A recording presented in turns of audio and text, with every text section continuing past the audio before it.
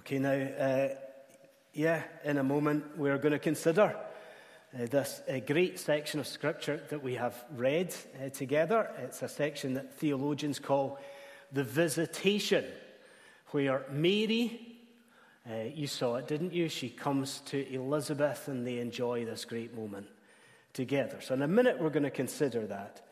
And yes, in a moment we're going to handle that, I suppose, in what you might view as being a reasonably conventional way. So in a moment we're just going to think about what that section of Scripture teaches about responding to Jesus. We're going to look at this section and think about responses to our Lord and the salvation that Jesus brings. Yes, in a moment we will do that. But before that, really I want to begin this morning with a bad word. I want to begin today with a swear word.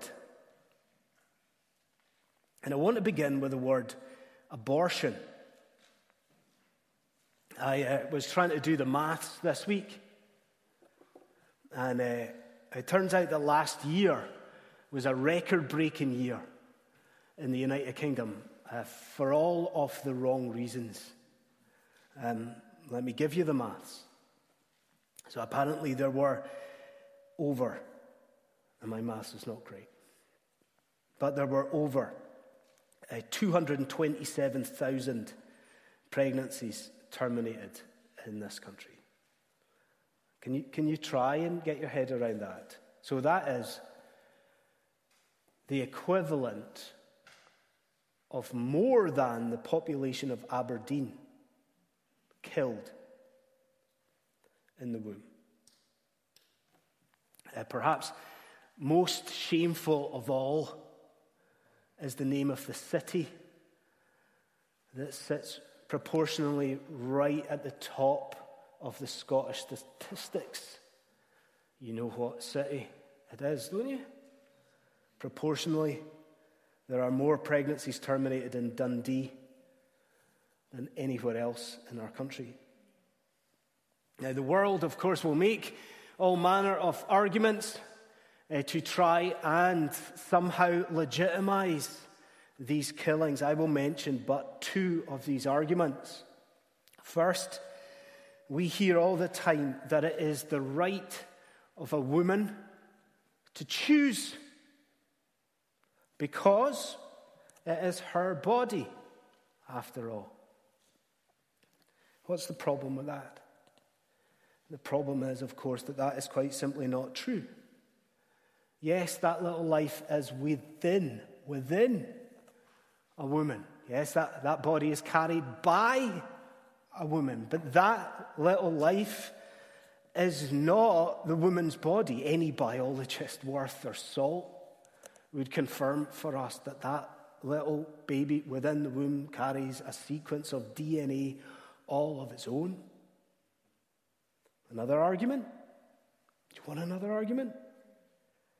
We hear that preborn child, that unborn child, is not a life. It's not a person. It is but a collection of cells. And surely you're with me when I say that it is right there that the Christian must, not just ought to, but must take a stand. Because the Bible makes something very, very clear indeed. The Bible makes clear that little unborn child is indeed a life.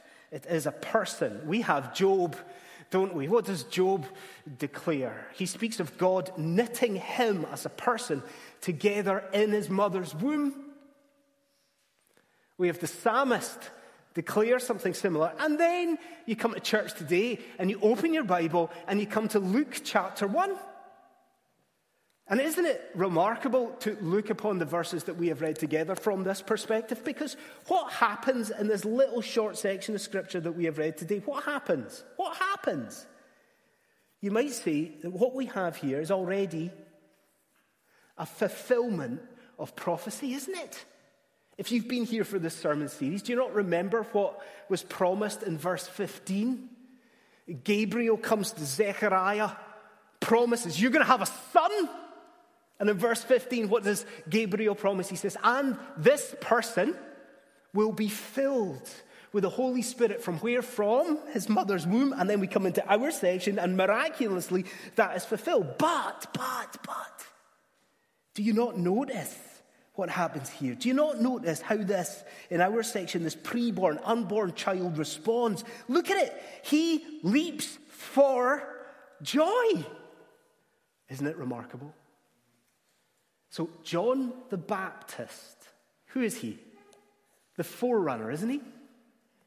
John the Baptist begins his ministry of testifying to Jesus. He begins it with an emotional response to Jesus, and he begins it in utero. He begins that ministry from his mother's womb.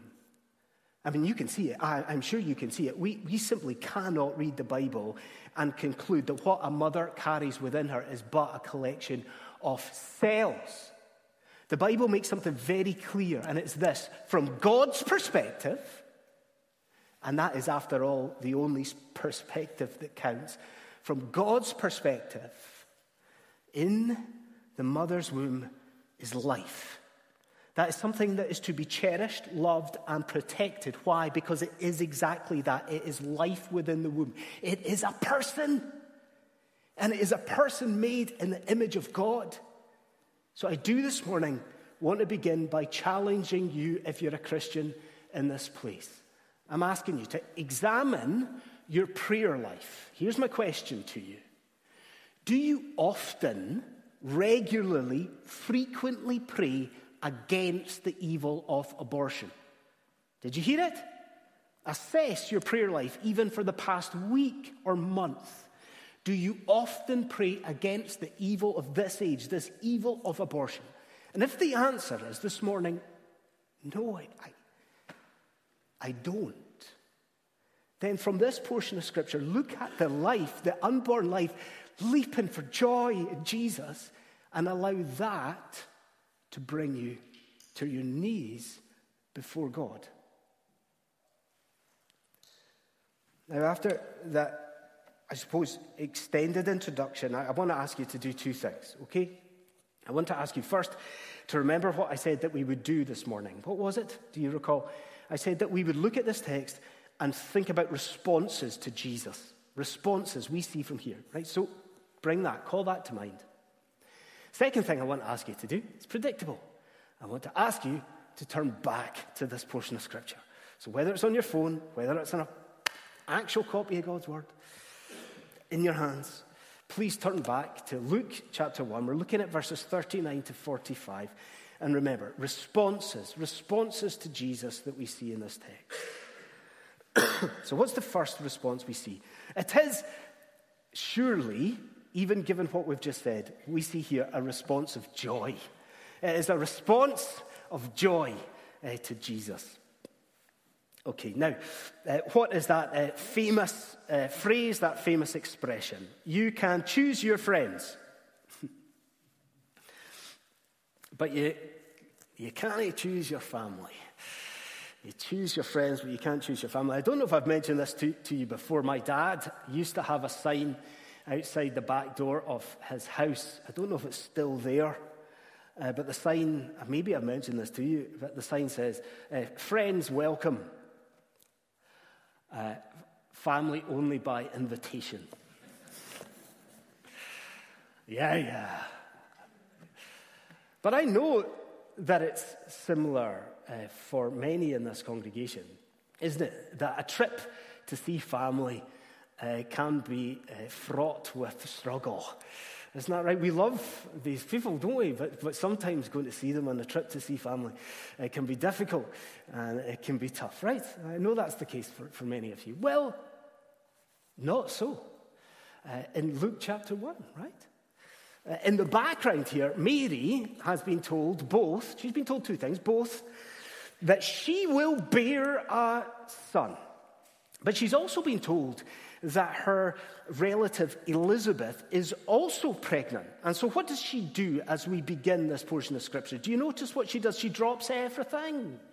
doesn't she? And she runs off to see Elizabeth. And what we find is this, isn't it a beautiful scene as she arrives and she speaks to a relative. Do you agree with what I've just said? That it's a beautiful picture? I mean, isn't it actually one of the most wonderful interactions that we've got in the Bible? It's a beautiful scene. I mean, think about what you've got. You've got, okay, what did I say? You've got John leaping for joy so you've got that. What about Mary? You think about Mary. Mary is so thrilled here that she is about to burst into song, the Magnificat, okay? So John's delighted, Mary's. What about Elizabeth?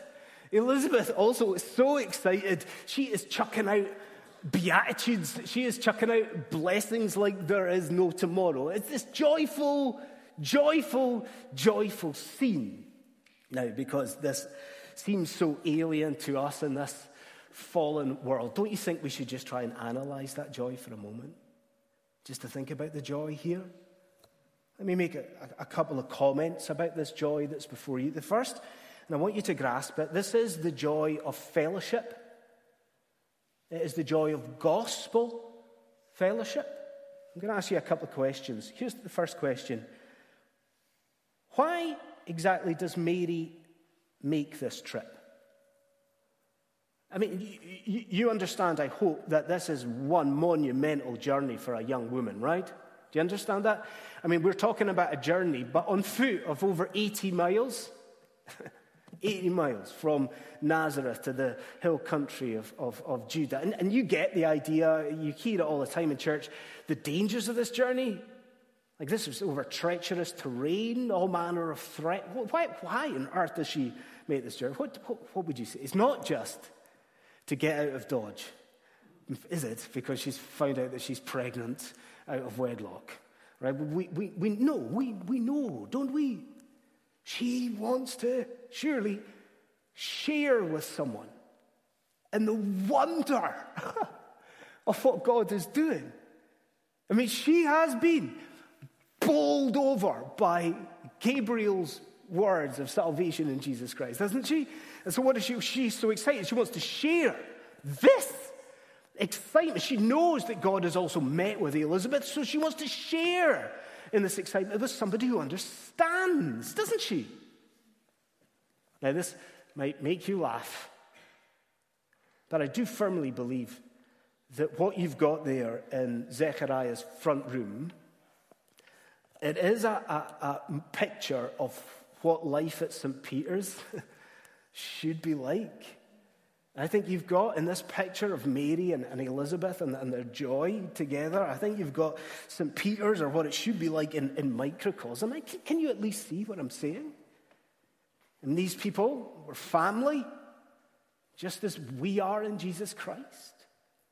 And as they share together, so as we meet together, and even on a Sunday by Sunday, we should have a similar joy that we're sharing together in what God is doing, God's work in Jesus Christ. And I do want to bring that especially to the students in the room and to the young people. I wonder if the students and the young people, if you can remember just a couple of weeks ago, or a few weeks ago, how old we said that Mary was. It just blows my mind every time. Isn't it something to think about Mary as spy age? Mary, 13, 14 years old. And if you're a student and you're a young person, just think about that. What is the picture that God provides for you here? You have got this picture of somebody younger than you, for many of you. And she is enjoying this moment of joy and intimacy and Christian fellowship with a woman who is old enough to be her great-grandmother. And if you're a student, a young person, I really do want you to pay heed to that. And I want you to hear this. It is important. I am not minimizing it. It is important for you to seek to build relationships with Christians of an equivalent age to yourself. That is important. that I do need you to hear and understand while you are still young. There is great blessing to be had in fellowship with older saints. I'm appealing to you. If you're a young person, if you're a student, don't spend all of your time, all of your church time with Christians of an equivalent age. Seek out older Christians for conversation. Join a fellowship group, or even today, after the service, over a cup of tea, over a cup of coffee, go and look for an older saint, converse with them, and let's be a church that enjoys what we have in Luke's gospel. And what is that but fellowship across the age ranges? So we see that it is joy, but it's joy in fellowship. Another aspect of the joy, though, I'm sure you can see, is that it is joy in Jesus, isn't it? I promised you a couple of questions. Here's the second question. Why are these people in this account so happy? Why is Mary so happy? Why is Elizabeth so happy? Why are they so filled with joy? Indeed, I'll press into it a little bit more. Is it just because of a shared experience of pregnancy? I think we can probably all know people like this, don't we? Sisters or friends who have become pregnant roughly about the same time. And doesn't it seem to draw those people together? They're going through this at the same time. Is that all we are dealing with here? Is that the cause for their joy? No, it's not. Or is it just that they are seeing a relative they haven't seen, and they're seeing them for the first time in ages? Is that why they're so excited? Is that what? No, it's not. Let me state what you already know. This is a joy that is specifically centered on Jesus. Now, just think about the individuals here for a moment to see that. So I ask you, why is John leaping? Why is he leaping for joy? You know the answer. His ministry is to be all about Jesus. And here he is in Zechariah's front room, from the womb, encountering the Lord for the first time. That's why John is excited.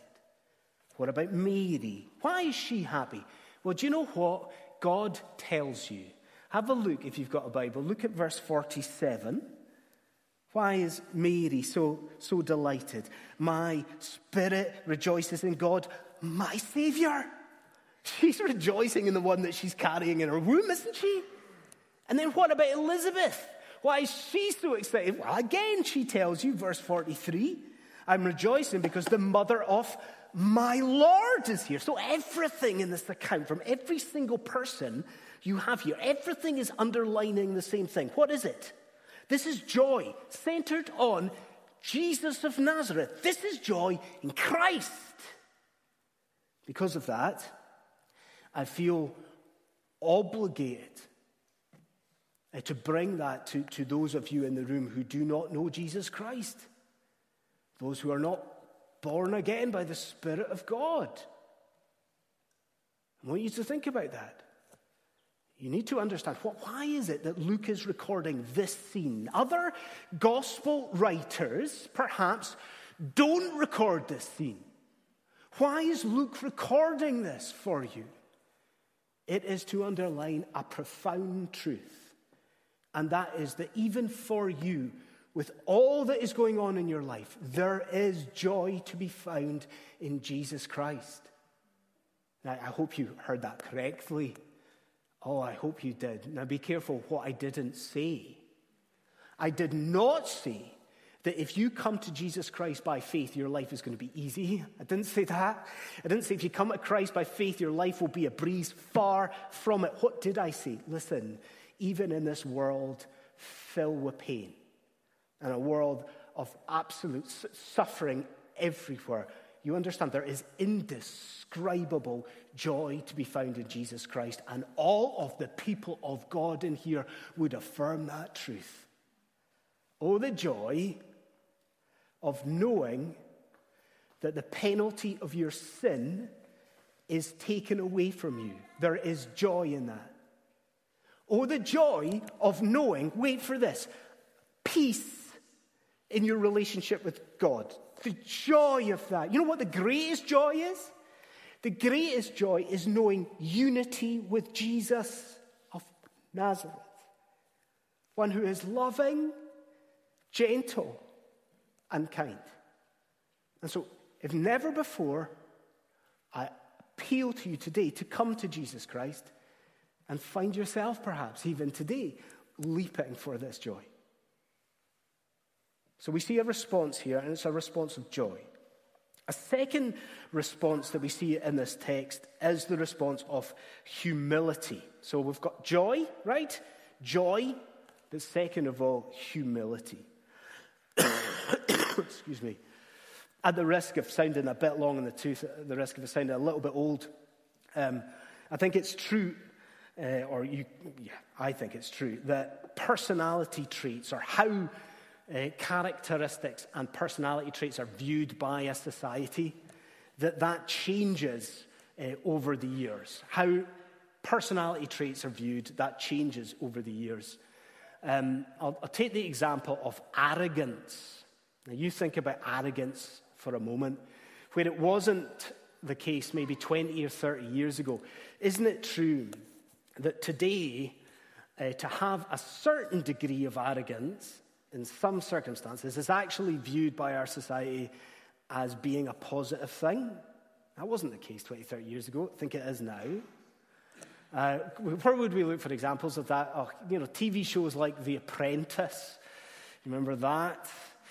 But think about it. On The Apprentice, to shoot from the hip, just to be somebody who speaks your mind, a bit bolshy, that was viewed as being a really positive trait. Or what about some of the thoroughly toxic cultural stuff that today is aimed at young men? To be egotistical, to be a bit bumptious, to be overly assertive. That sort of stuff is portrayed almost as being attractive, portrayed as in a positive light. What is the point I'm making here? The point is this, that today, humility is a much overlooked and undervalued virtue. Humility. Now, as we storm back into Zechariah's front room, I'm going to find it really, really difficult not to make a joke about a certain jewelry shop. Because what do we see when we come into Luke's gospel in this scene but Elizabeth Humble? Is that not the case? But in all seriousness, it is exactly what you see, isn't it? Look at Zechariah's wife here. If you stare at her, if you examine Zechariah's wife, what you see is a remarkable degree of humility from this woman. Now, first here, think about the extent of Elizabeth's humility here. What do we know about the culture of the time? Come on, the culture, the Middle East in the first century. We know, I suppose a little bit like Japan, maybe, or parts of Asia, we know that the culture of the time was a culture of respect. Wasn't it? You know this as well as I know it. It was a culture where showing esteem, deference for your elders was an essential part. So wait a minute, what would you expect to have read as Mary, this young woman, comes knocking on the door? What would you expect to see? You would expect to see her pour, heap blessings all on this older woman, Elizabeth. After all, she's much older, and she was a priest's wife to boot. And so isn't it remarkable to see what you do have in front of you? Isn't it in reverse? By the prompting of the Holy Spirit, it is Elizabeth. In that culture, and it's Elizabeth that is showing respect. It's Elizabeth that is pouring out all of these terms and these words of favor on the younger woman. She's even crying out at one point, "Oh, why is it granted to me that you should be here?" Isn't it remarkable? An extent of humility here. But I perhaps think more than that. You need to wrestle with the cause, the reason, the basis, the foundation of this humility. See, this was not a humility that this elderly woman Elizabeth had for everybody. Nor is it a humility that is specifically focused on Mary. There is actually in the text a reason, a clear biblical reason given for her humility. But you actually have to notice two tiny little words in the text to get it. I like how one writer speaks about this, the cause of the humility. The writer says that what you've got in front of you is a bullseye. There's two little words right in the center of this text that are all important to understanding this humility. So would you look with me to verse 43? How good are you at darts? Let's get verse 43. What is the bullseye at the center of the text that show her humility? Elizabeth cries out, and why is this granted to me that the mother of my Lord should come to me? Do you see? This is a humility that is brought about by the presence of Jesus. Now, I think you'll need to take it from me that reams and reams and reams and reams have been written about those two little words, my Lord. Everyone asking, well, hang on then. I mean, she's calling Jesus my Lord. Who exactly did Elizabeth understand this baby Mary's carrying to be, right? If she's calling this unborn child my Lord, who does she understand this baby to be? Let me very briefly give you the three views. One, some people think this is just a term of respect. I hope Thanos will confirm for me later on, but the term that is used here in the Greek is kurios. Just my Lord. It's a word that can be used of just dignified people. Some people think that's all that Elizabeth is doing, just showing respect here. That is nonsense. Other people think she is using this term, my Lord, because she understands this unborn baby to be the Messiah, the Christ, which of course is true. But I honestly believe there is something even better, bigger, brighter going on here. What I think Elizabeth doing is she is quoting Old Testament scripture here. She's quoting what you have just sung in Psalm 110. And here in Zechariah's front room, she's quoting that great Davidic phrase, my Lord said to my Lord. And if that is right, do you see what you have in your hands? Doesn't it open up Luke chapter 1? Because what you've got in your hands is perhaps the greatest Christological declaration of them all. That actually what Elizabeth is doing, prompted by the Holy Spirit, is saying of this unborn child, this is the God-man. And it blows my mind to think about technology. Because, can you believe it? If the technology had been better in the day, don't you see what we could have had? We could have had a sonogram. We could have had a scan photo. And a scan photo of God himself, God within the womb. Don't you see that? That is the basis for her humility. As Elizabeth, this elderly woman, as she considers Mary's offspring, she is brought low. Why is she brought low? Because she realizes she is in the presence of the divine. That this humility that Elizabeth shows, what is it but a desire that, no, I don't want the attention. I don't care what the culture says. She wants all the attention and the focus to be off her and to be on Jesus. For who is this but the Messiah? No more. This is the Son of God. And doesn't that, if you're a Christian, challenge you this morning, doesn't it? Because surely you look at Elizabeth and you have to ask, as I have to ask, are we similarly minded? Is there humility in our hearts? Does everything in our life, do we want all of the attention, the focus moved off us and entirely onto Jesus Christ? Do we want the praise to be on him? If not, we know for what to pray. We pray for humility, don't we? And why? That we might be able to say, with John the Baptist, who clearly learnt it from his mama,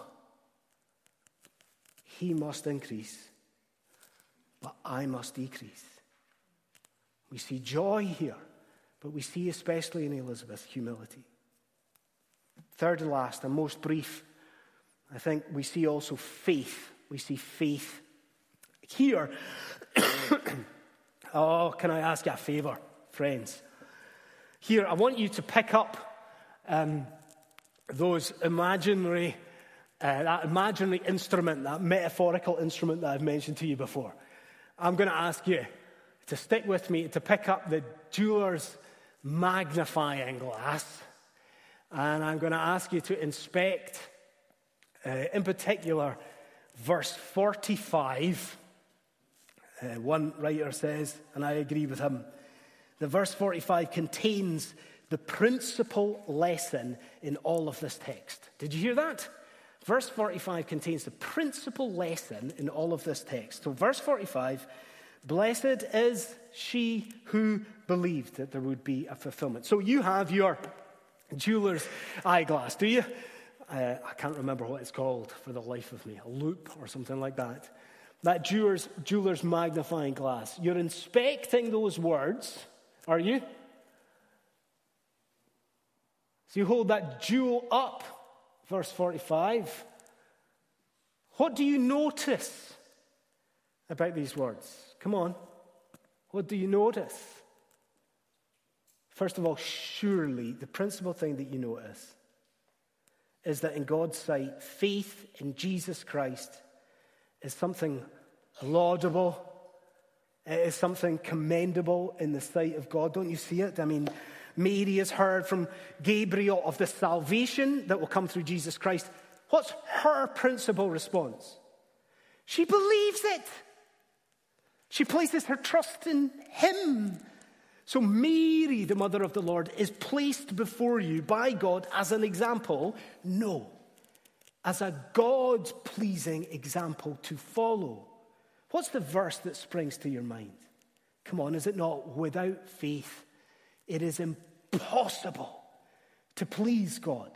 So you see that, you inspect it with your jeweler's magnifying glass. It jumps out. Faith clearly. Blessed is she who believed. It is clearly laudable in God's sight. But I am asking you to do some work with me. Even on a Sunday morning, the day of rest. Do some work with me. Come on and look at the opening verses. What do you see? Think about the pronouns. What do you see? Think about the pronouns. Where previously, Elizabeth, in verse 42, seems to have been looking directly at Mary and speaking to Mary, things change here. Do you notice? Verse 42, Elizabeth looks at Mary and says, blessed are you among women. Blessed is the fruit of your womb. Do you notice how it seems to have changed here? Elizabeth had been looking at Mary, speaking to Mary, but here it's almost as though that changes. It's almost as though, isn't it, that Elizabeth kind of turns away, points to Mary, and speaks about Mary. Do you notice that? It's not blessed are you, but it's blessed is she. Now, what question rises up from the text there? If you're anything like me, you're asking, well, who is Elizabeth speaking to? If she's pointing and speaking about Mary, who is she speaking to? Do you know the mischief maker in me wants to suggest Zechariah? Can you see why? You know, he's perhaps in that house somewhere as well, right? You know, skulking about in another room, silently, obviously, having not believed. And isn't it very much like husband and wife here? Because, you know, Elizabeth raises her voice a little bit perhaps, you know, and honey, look how it should have been. Blessed is she who did actually believe in God's word. But perhaps that's foolishness. It's certainly speculation. And instead you in here just now can really see, can't you? Can't you see who really it is that Elizabeth is speaking to? How would you answer that? Theophilus? Maybe he would say that, the whole book's to Theophilus, and he needs assurance, and perhaps in a sense Luke records it, Elizabeth speaking to him, but more, this is the crux of the matter. Who is Elizabeth speaking to? Listen to me. This morning, Elizabeth speaks through the centuries, and Elizabeth is speaking to you. And so I'm asking you this morning, how do you respond? As Elizabeth looks through the centuries, she points to Mary. She holds Mary up as an example to follow, and she declares to you, blessed is she who believes. How can you respond? I mean, can you not smile? Knowing that all by God's grace, that you have followed that example. I mean, can you not smile, Christian friend? Knowing that by God's grace, you have believed. And you've put your faith in Jesus Christ. And you know who he is. He's the one who's lived obediently, and he's the one who's died vicariously. You know that he is the one who's risen victoriously. Can you not smile, Christian friend, knowing that, like Mary, right now, you are engrafted into Christ by faith? And if you can smile, don't you rejoice? Because what is Elizabeth saying to you? She's saying, blessed are you. Blessed is she. Isn't it special? God is reminding you here that today, tomorrow, and for all eternity, you are going to be somebody who receives the blessing and the favor of God all by your faith in Jesus Christ. But I end with this. If you are sitting in here or at home, and you are yet to do this, yet to be born again, I want you to listen to me. We've talked a lot about that jeweler's magnifying glass. Oh, I appeal for you to see clearly through it. What is the jewel in this text? It is the diamond of faith in Jesus of Nazareth. Of all these responses to Jesus and the salvation that he brings, number one, the ultimate response to Christ is to have faith in his name. Friend, I ask you to heed Elizabeth's words and know the ultimate blessings, the eternal blessings that only come through faith in Christ. What does she declare to you? Blessed is she who believed. Who believed. Will you not this morning follow suit? Friends, let's bow our heads before God and let's pray.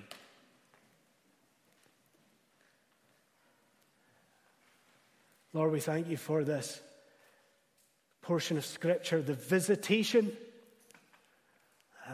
We, Lord, feel your rebuke as we look at this life within the womb, leaping for joy at Jesus. And so we pray to you, and we ask, Lord, that you would change the thinking of our culture, that there would be a hatred of abortion. But we pray that we might have these responses to Jesus. We pray that there would be renewed joy in our hearts, a joy together as there was for Mary and Elizabeth, a joy looking to Jesus as the Savior from sin. We pray that we would be humble, that everything in our lives would be about exalting the name of Christ. And we pray, Lord, that you would deepen our faith and that you might provide faith for some in here this morning. Lord God, we pray these things in Jesus' name, for his name's sake. Amen.